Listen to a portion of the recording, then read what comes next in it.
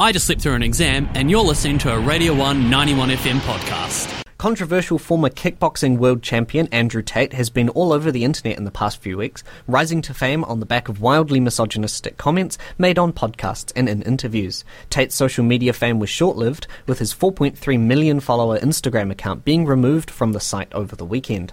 A self-described misogynist, Tate regularly repeats claims about how women should be subservient to men and has compared women to dogs.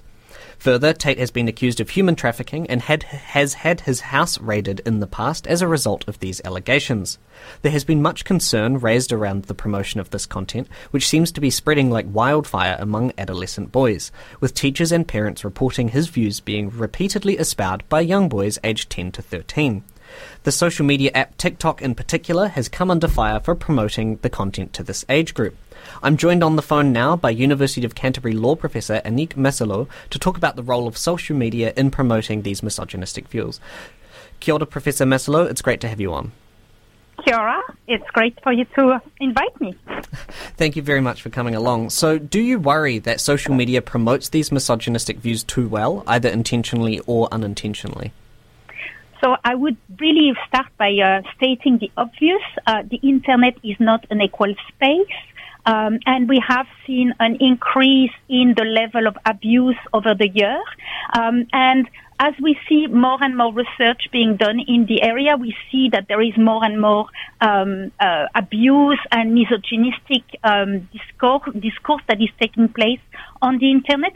Just last year, an economist analysis showed that an average of 85% of women, and they had interviewed over 5,000 women, over 45 countries, 85% of women had experienced or witnessed online abuse. So this is really an increase on what we saw from the past.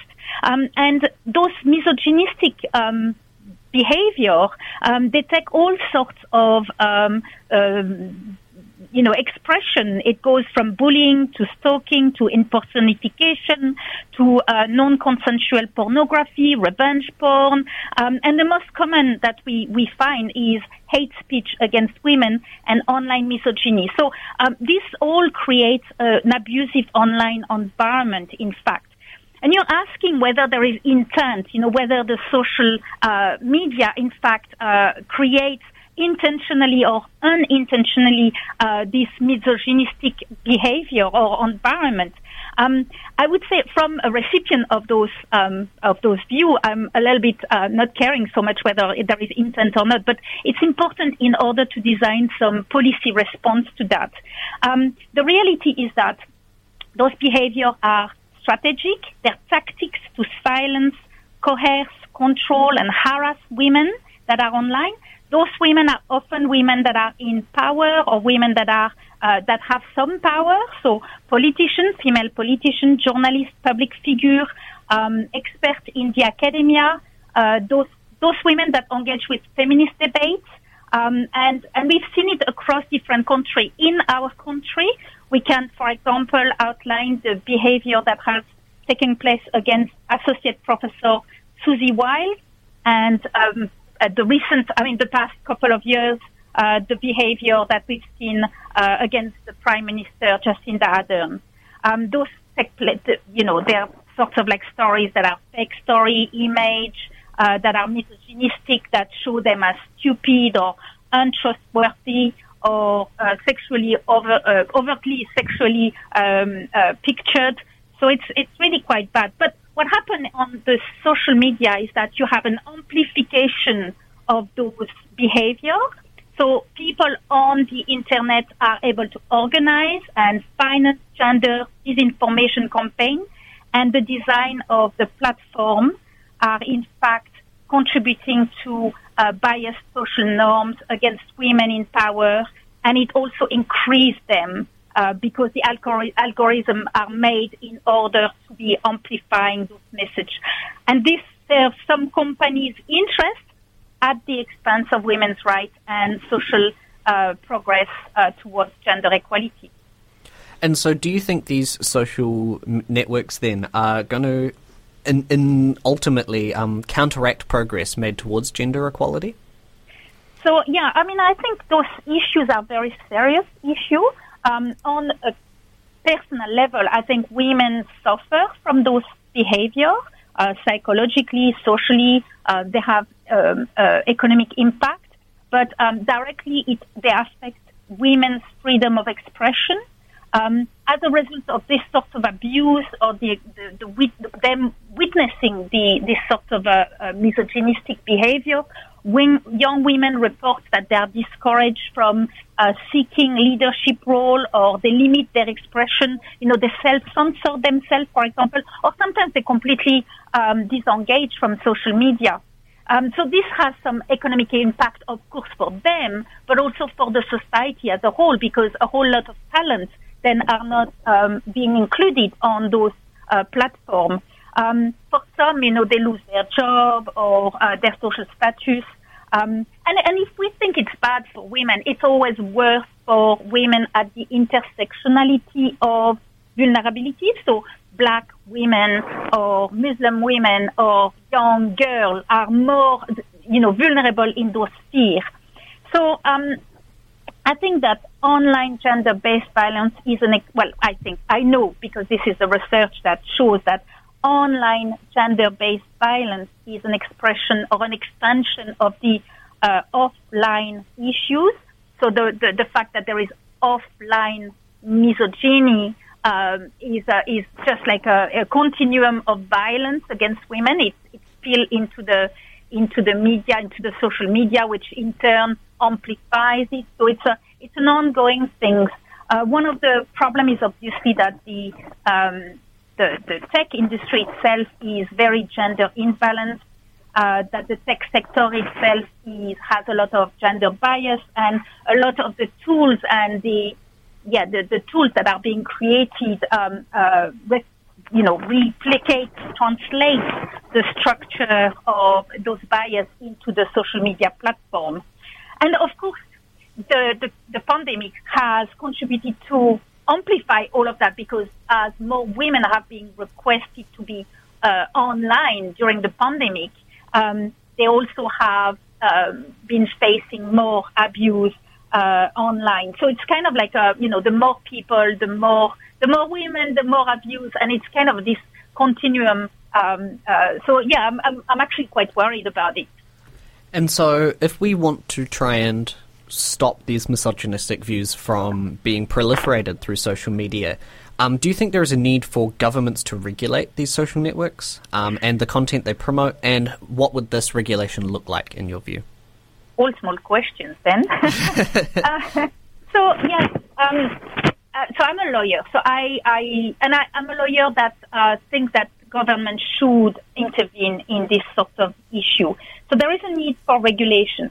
What we need to start with is to realize that there are some major gaps in the research around those questions, around also what are the best solutions. So, for example, the kind of things that we know is that any degradation of women's rights leads to degradation of any degradation of women's rights leads to degradation of human rights.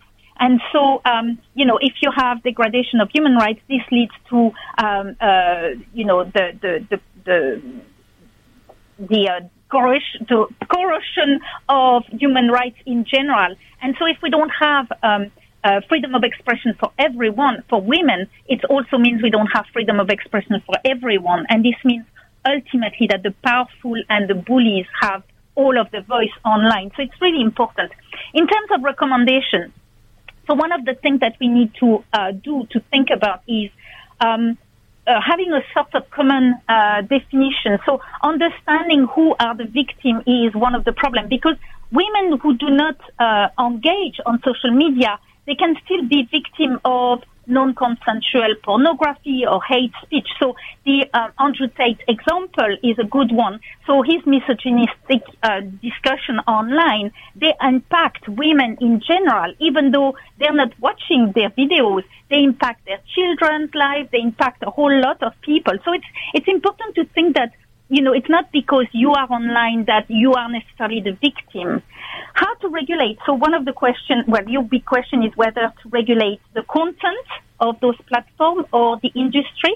I think we should regulate both. The first is I think the tech industry does not work in a vacuum. The tech industry is part of our society, and we have rules in our society, and we have established some value, including the value of gender equality. And so those tech industries should be made to be accountable and transparent and have representation.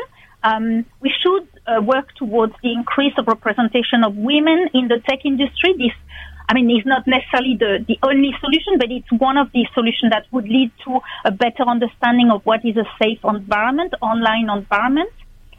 We should be making those tech industry able to access, give us access to data to build capacity to understand social media data and the insight and of the online gender-based violence. We should also make them accountable for creating platforms that are conducive to women's safety, and also to make them accountable and also make them transparent in relation to better product and algorithm design. The other thing is in terms of content, obviously, we already have some cyber crimes, legal instruments against cyber crimes. And most countries have those, so it's not impossible. But those cyber crimes are quite limited in their scope, and they don't necessarily always tackle gender-based violence.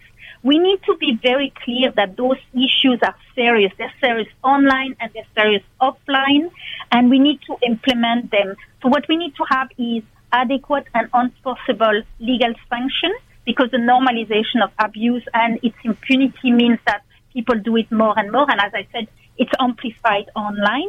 And we need to also create support mechanism for victims through reparation procedure, restitution, rehabilitation, this sort of things, the guarantee of non-repetition.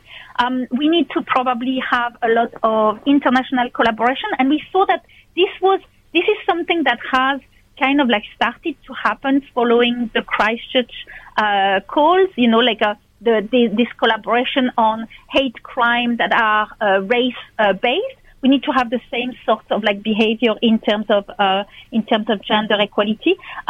My colleague, Dr. Cassandra Muchwe, she works on UN legal instruments, and she showed that already we have some instruments that already exist and could be just made stronger in order to implement those issues. So yes, both the tech industry and the content should be regulated. Excellent. Thank you very much for joining me on the show, Annick. It's been an absolute pleasure. Thank you. Excellent. That was University of Canterbury Law Professor Annick Masselot talking about gender equality in the age of social media. That was a Radio 1 91 FM podcast. But find more at r1.co.nz.